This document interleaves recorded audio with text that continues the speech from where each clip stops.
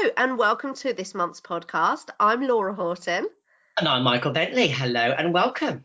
Thank you for joining us, everybody. Excuse how I sound. I'm rather bunged up. And this Oh, podcast this month, well, it's been a little bit delayed, this podcast, because Michael and I have both been under the weather, haven't we? Which is ever so disappointing for the month of September, especially after all the lovely weather we've had. But never mind, we are here. And as always, huge thank you for sending through your questions to us. So questions we have for this month's podcast. The first one's really interesting and completely different to anything we've ever been asked before. So hopefully that's caught a bit of attention there. And it's about emotion, when it should be used in dentistry and when it shouldn't. I'll read out more detail about that in a moment. We've got other questions about KPIs for dentists, for associates, how to handle new patients that fail to attend, and the most effective way for the front desk to track new patients. So I will elaborate a little bit more and read out each question to you in detail. That's a summary of what we've got for you today. So we'll jump straight in with the first one then. So this says, emotion, when should it be used in dentistry, e.g. marketing, motivating staff, and when not? Can you give examples? And this is from a principal dentist. And I like it because it is interesting, and emotion is a huge topic in itself. And it's something that can ruin your day in practice, can't it? Or it can make your day fantastic.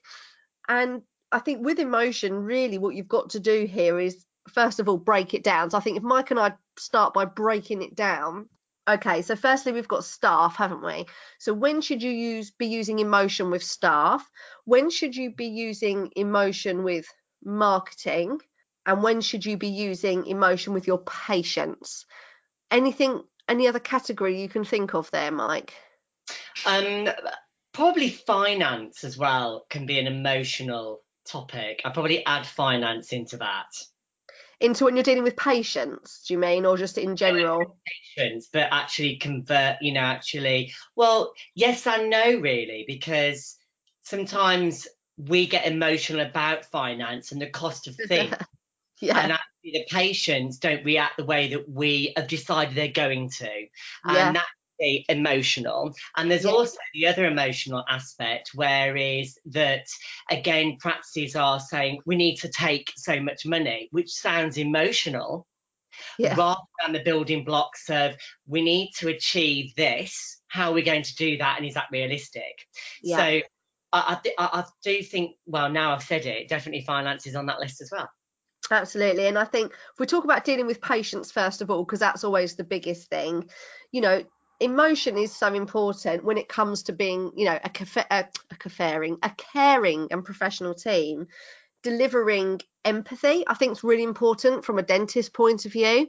When patients are telling you some history, particularly new patients, when they're giving you a story, you've got to make sure that you are responding with empathy. I think that's so important. I can't stress that enough. Don't look bored and like, oh yeah, I've heard it all before, I'm already treatment planning already. I think also with patients, from a dentist point of view, dentists, you need to also create excitement as well. When you're delivering treatment plans to patients, you can make things sound exciting, and therefore you're dealing with the emotional side of the brain, the right side of the brain.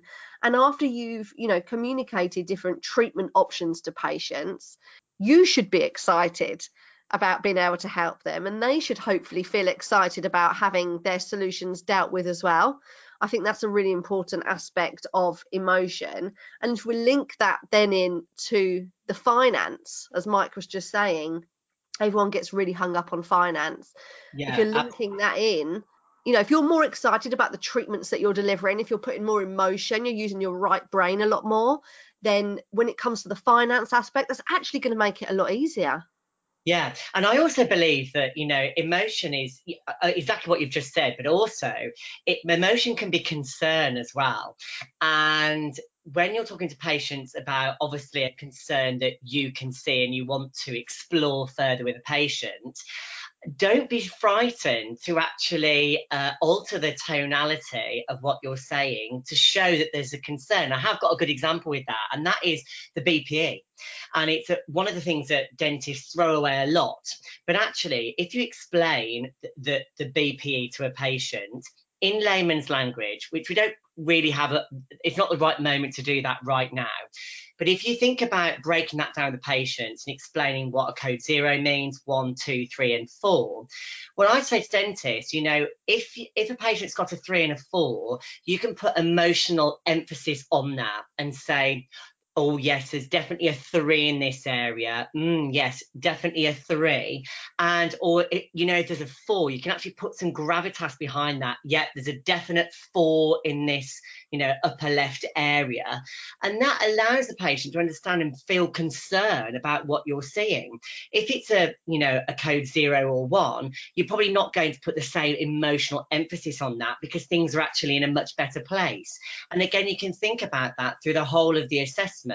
If the things that you are seeing that are a concern to you, so there are, you know, there's rampant decay in somebody's mouth, then you have got the opportunity to say, you know, I'm concerned about 9 of your teeth. And we're going to have a lot more conversations now to understand how have these 9 teeth got to that situation. Let's have a chat about that. Let's build concerns. So as you're saying, Laura, it's about being excited, but also interested and having emotion as a concern. And that can be very, very strong with, you know, a lot of patients. Absolutely. And it's really hard for dentists, isn't it, you know, to go through an assessment and to be focusing on which side of the brain you're using and when, and what works for you and your nurse and what's going to work for the patient. And, you know, it is really difficult for you. We know that because we work with a lot of dentists on their examination appointments, routine and new appointments. So we understand it is really hard to, you know, be putting the right emotion into it. I think it is important that you are natural. Don't ever force anything. You know, it has to be natural without a doubt. And if we move on to staff now, let's talk about your team then. When do you use emotion with your team? Oh, yes. I mean, Over. it's a huge topic in itself, isn't it? You know, it really is. Because we moved to HR now, and you know, HR is a really powerful thing. And you know what? We see practices making mistakes with HR week on week. And you know, one of the things that is happening is that people are emotional. You know, owners don't like staff members in their team, for an example, and that makes you emotional. And sometimes you say things that actually, once you've said it, it's really, really tough to close the door on what you've said, and that is going to spiral into a situation. So you've got to be very, very careful about actually not being emotional with the team around HR subjects. However, you do need to make sure that you're emotional where, you know, somebody's been off work and you are looking after their welfare, and you do need to be use emotion in a really good way to do with appraisals. And we suggest that you meet up with your team members every single week for 15 minutes to find out how the last week has been for them. That should be emotional. So there needs to be opportunities where that you are emotional with HR. But on the other side of the bracket, you need to make sure that there is a definite marker in the sand that if you need to move to an HR level where things need to be much more, well, this is the meeting I've got to do with you today. I don't want to be doing it, but this is where we are, that you have the opportunity to do that. And then you're not emotional in that meeting. Exactly. That would be a problem. Yeah. Confrontation, if you are ever, you know, if it's the other way around and you have team members, you know, coming to you as a business owner and they're, you know, perhaps upset, they're perhaps angry with something and they're talking to you about it, the way that you react when you're listening to their concerns that they're displaying to you, again, you've really got to take emotion out of it. You can't be, you know, reacting as well. They might be saying things that you don't want to hear, and the worst thing that can happen is you react with anger and you think, well, you're insulting me by saying all these things. You know, that's an awful use of emotion. Whenever the team come to you, and I say this all the time to our practice owners and managers, whenever the team come to you with something, your standard answer needs to be, I understand what you're saying. I understand your concerns and how you feel right now, but I do need to come back to you. And that's my golden line. Just use it all the time, because then you will find that you're not stuck in this situation where emotion is being used at the wrong time. Yeah. On the other side of that, we've got to talk about leadership, because as a business owner or manager, leadership's essential without a doubt. I firmly believe it's still in its infancy in dentistry, but leadership is emotional. If you want to get your team on board with your vision, you've got to deliver your vision with emotion. Yeah. Absolutely essential. If you stand in front of your team and say, well, what I want to do in the next 3 years is have a refurb, have another surgery, and we want to be turning over 1.5 million. Sorry, they're not going to be on board with that. You've got to go through your vision in detail and talk about how it's going to affect them and the patients and how everyone's going to feel. So leadership is emotional. Management is not, and I think that's the defining thing there. What you've got to do as an owner and manager: am I dealing with management or am I dealing with leadership? And HR is management, so that's the best way to think of it. Right, this is a non-emotional conversation. This is leadership. This is getting people on board. You know, this is motivating staff. So appraisals, for example, yes, it falls under HR, but it's motivational, isn't it? So therefore that's emotional. So what we find is that people really do struggle with this. Let's just be honest. And this is why I thought it was a great question that someone sent through, because you're probably being told or reading that you need to be more emotional, and it's not natural. And it's very, very difficult if it's not natural to you. But you will get there. You'll get there. I think one last area is marketing. And again, this is we could do a whole podcast just on this. Yeah, we can actually. We could. I think we saved probably quite a lot. Oh, this question we could do a whole podcast in. Let's talk about marketing then. Marketing should, without a shadow of a doubt, be emotional. You've got to connect to people. If you're not going to connect, if you want to connect to people, it needs to be emotional. Now, I'm going to point you to something on YouTube that you can watch, and it's a video that I play and I've been playing for years in marketing presentations, and people have been known to cry while watching this. I probably have shed a tear too, and I'll point you to that video in a moment. But let's just think about the time of year. It's September, and there is something big going on right now. It's huge, and it is, dare I say the word, Christmas. And the Christmas adverts, they're ready. They're so ready, aren't they? All the media agencies have been working all year on them. And as soon as October turns, we're getting excited, aren't we? Yeah. November comes. Who's seen this? Who's seen what? Who's released what first? John Lewis last year, Buster the dog. Amazing. Do you remember that, Mike, with the dog on the trampoline? Yeah, but was that last year? That was Didn't they do last the year. thing last year? No, that was last year. Buster the dog.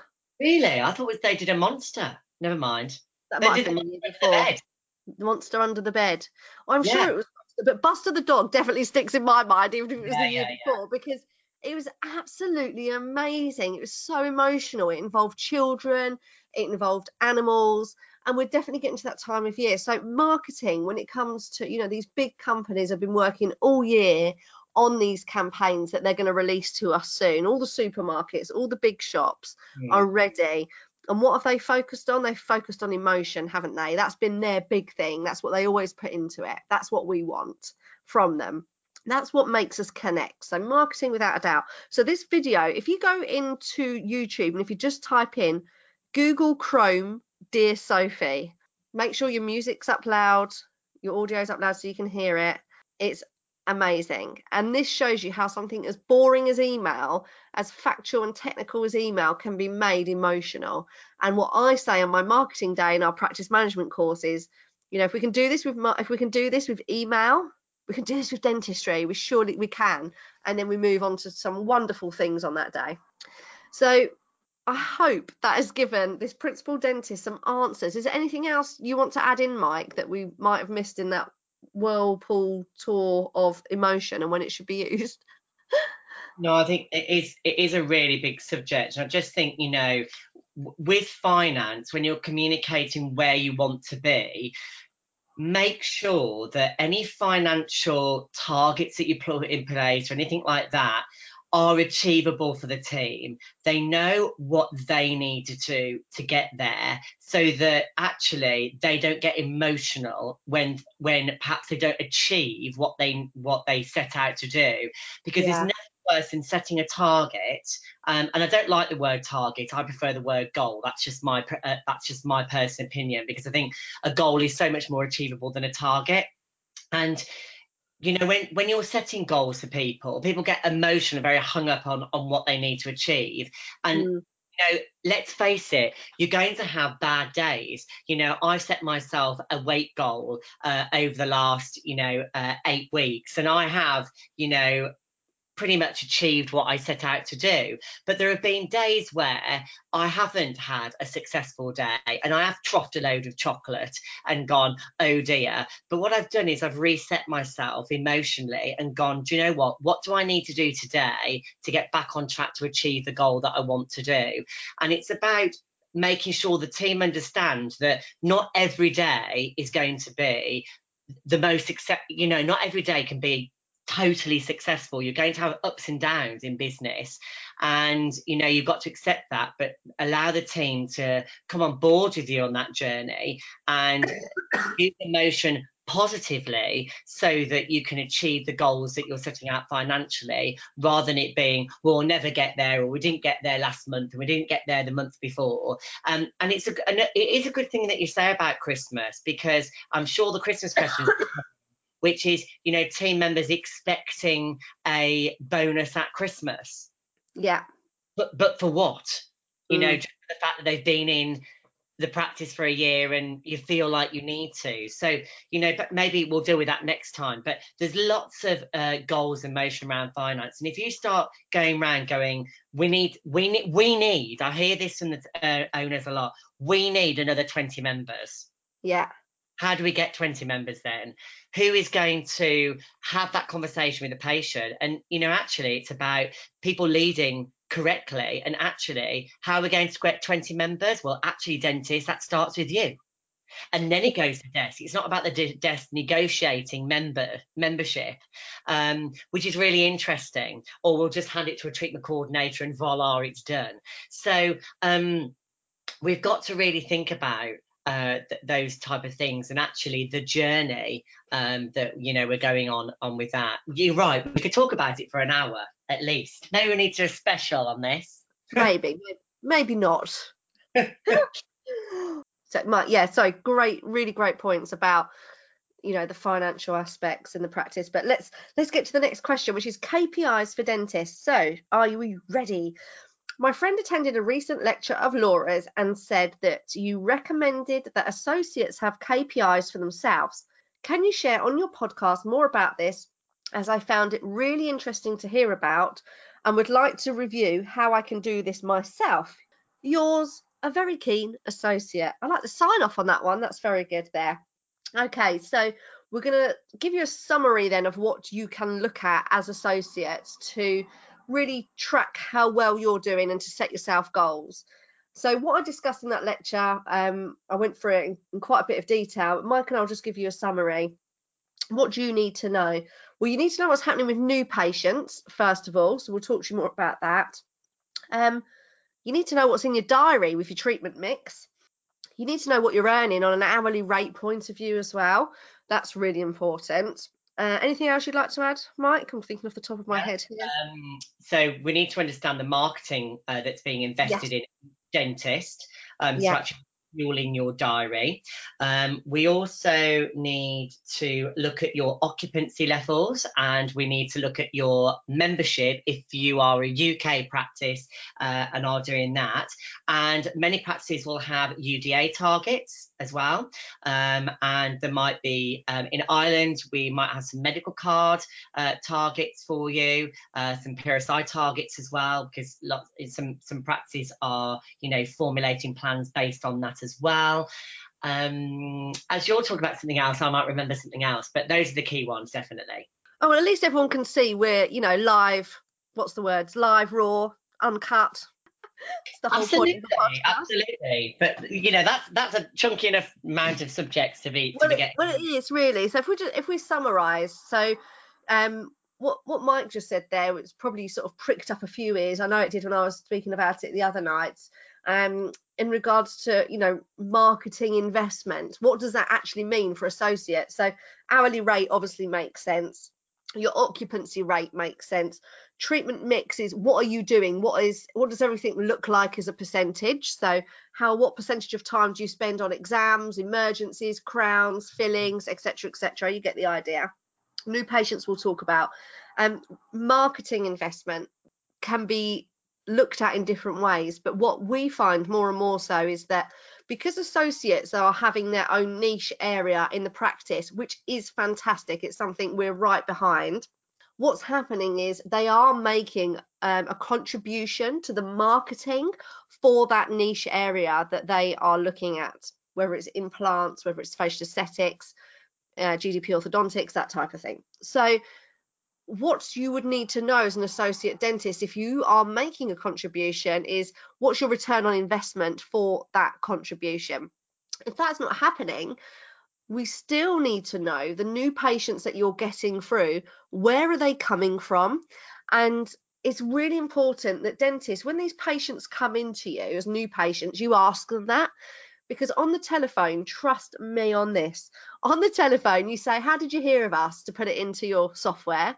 And they'll always say, Google, internet, website, because they're actually on your website to make the call. So they're just being lazy. When you personally ask them, so how did you first hear of us?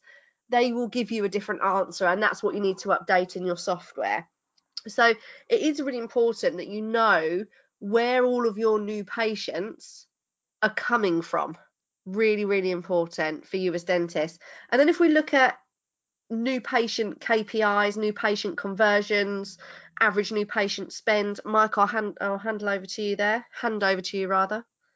Yeah, so it's really important that one of the things that practices definitely look at is conversion rate in its totality. So what practices concentrate on a lot is the initial conversion rate. So you've done your marketing, it's gone to the reception team. The reception team have been successful at converting that. Some practices have got treatment coordinators, so it might go from treatment coordination into a dentist diary. Then you do your comprehensive assessment. Then after your comprehensive assessment, you deliver a treatment plan. Well, we could separate things there because some dentists are doing options meetings and bringing patients back. Other dentists are presenting there and then on the day. So then patients might come and have one treatment in the practice. It might be a small filling treatment. It might be to go and see the dental hygienist. And that is deemed as the conversion success rate in practices. And I believe that that is false.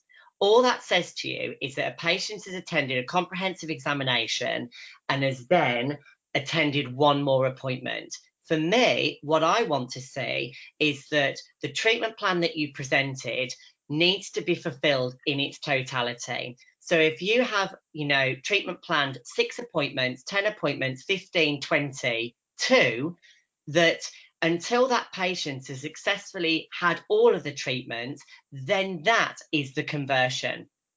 And that's where practices are falling foul. They're having a good initial conversion rate, but actually when you look at the end game, then the patients have dropped away. And that is the bit that patients need to follow up on. And to quote a saying of yours, Laura, your fortune is in your follow-up. And what tends to happen with practices is they look at data maybe 3 or 6 months ahead. They do an outstanding treatment plan report on whatever system that you're on. It's a panic station thing because the diaries are quiet. And then it's given to the reception team to make cold calls to patients about why they haven't come in. And that is a total disaster. Yeah. If I was Craig Revel Horwood, I would say that is a disaster, darling. It really is. And so that's probably the biggest area, because that is all about how effective your comprehensive treatment, your comprehensive examination was, and the ability to allow the patient, and just tracking back on emotion for a moment, is actually going, is a patient emotionally involved and accepting of the concerns that they've got to have all the resolutions? And if patients drop off very quickly, somebody is making a mistake. And it might be that they've gone to see a hygienist, they've had a difficult appointment as a patient and thought, well, that was painful, and they don't go back again. Or they've had a lot of education that the patient wasn't expecting and have gone, I'm not paying that much money for education, so they haven't understood the importance of the education. There is so much going on here, and you and I, don't we, spend a lot of time with practices now actually at how successful are you at conversion of patients? And this should be a monthly conversation with your dentist. How successful are you? Because what we find is, you know, dental owners are normally quite good at converting patients, and patients attending quite a number of appointments with them. And then you do find that some associates aren't as successful. And I ask myself, but why? And that has got to be because we don't actually educate each other on the best ways of providing that amount of care. And that's a big area, but it's emotional. It's also about education. It's all about training each other, but it fundamentally comes through tracking the KPI in the first place. And so many practices don't track the KPI properly that it's us that go in and say, do you know what? There's a problem with your conversion rate here. I went into a specialist practice recently, and I have discovered by doing just some small figure work with them that they are seeing 30 examinations a week with a conversion rate of 3 patients. The amount of work it's creating for this practice is unbelievable. And yet the actual conversion rate to get 3 treatment plans in the diary is 30 people. Now, that's a massive project in itself and leans into all sorts of other things, the quality of referrals and blah, blah, blah. I mean, it's a massive topic, this. But what I say to practices are, if you do not track what you are doing, how do we know where the problem is? And it could be a front desk issue. It could be the comprehensive assessment. It could be something else. And long-term wise, it normally is the quality of the assessment and the way it's been delivered and the follow-up after that. Yeah, always communication. But, you know, associates want to know. So if you're a principal dentist, if you ask your associates, do you want to know, you know, your KPIs? Do you want to know, you know, how you're doing? The answer will be yes, they do want to know how they're doing. They really do want to know. You know, you're all high creed professionals. Doesn't matter whether you're an associate or an owner. If you're a dentist, you're a dentist, and you all want to know how well you're doing, and you want to set goals so that you can push yourself further and you know, be better in the areas that you want to be better in. So definitely do start looking at that. We've got to move on. We're very short on time. We've literally got a couple of minutes to answer 2 questions, which is good because they're questions we can give quick answers to. I'll do the first one. Mike, you can do the second one. Can you advise us how to handle new patients at FTA? We rebook them, but then many of them fail again, and we're going round in circles. My principal dentist does not want to get a bad reputation and is highly concerned about this. I would appreciate your opinion to share with her. Well, my opinion is this. Firstly, if this is a consistent problem in your business, which it sounds like it is, then you do need to ask patients for a prepayment to secure their appointment, and that needs to be at least 50% of the value, because only people that are committed will pay that money. I've just booked an appointment to see a hygienist in a couple of months' time, and I've paid £50 up front to secure the appointment. I'm going to keep the appointment. I want the appointment. I'm not bothered about paying £50. And it's the same in restaurants, beauticians. Everyone's doing it. It's actually expected now. The other thing I'd say here is, why are patients failing to attend? Are they having to wait too long for their appointment? If so, you've got a diary zoning issue, so you need to look into diary zoning and having some protected time. In the dentistry, copy of dentistry that's just landed, I have an article about diary zoning and protected time as a minimum. So have a look at that in dentistry, and that should really help you. So there's my 2 points. Collect a prepayment if it's a consistent problem. People will pay if they want the appointment. And secondly, look at how long people are having to wait. New patients should be in within a week. Last question, Michael. What is the reception team's most effective way of tracking new patients? They're really busy, but we want to track this information as we're spending a huge amount of money each month on marketing. Michael, over to you. 60 seconds. Are you ready? TikTok. Right, do a spreadsheet really quickly. Any patient that actually rings in about any new patient inquiry needs to go into the spreadsheet. You need 2 columns. Yes, they've gone ahead and booked an appointment. No, they haven't. They're making the inquiry. If they didn't book the appointment, what was the reason? If they did, then you should have a new patient telephone sheet from there. And that will very quickly understand the reasons that patients are phoning, whether those are the right reasons and whether the desk are responding in the right way. And then you can look at the quality that's coming through the assessments that are booked and actually say, are the reception team being good gatekeepers? Because they do need to get rid of patients that are not right for the practice as well. Wow, I have to say that was splendid. And I would say that was probably about a 30-second summary, Michael Bentley. There we go. Very, very impressive. So that's all we have time for on this month's Hangout. A couple of things to note. We are quite late in the month. We're ready to, it's middle of the month. We're ready to do October's podcast around the 1st. So please do send through your questions. Remember, they are anonymous. We also have some guests coming up. So if you want to go to our website, horton-consulting.com, click on podcast at the top. We've got a couple of guests coming up over the upcoming months. They are full of loads of top tips. They're really inspirational. The podcasts are all about them, nothing to do with us. So please send through your individual questions to them as well. We hope you've enjoyed this podcast. And from myself and Michael, we'll be back very soon. Please share and enjoy and subscribe. Thank you, Michael. You're welcome. Thank you too, Laura. Have a wonderful day, whatever you're doing. Thank you.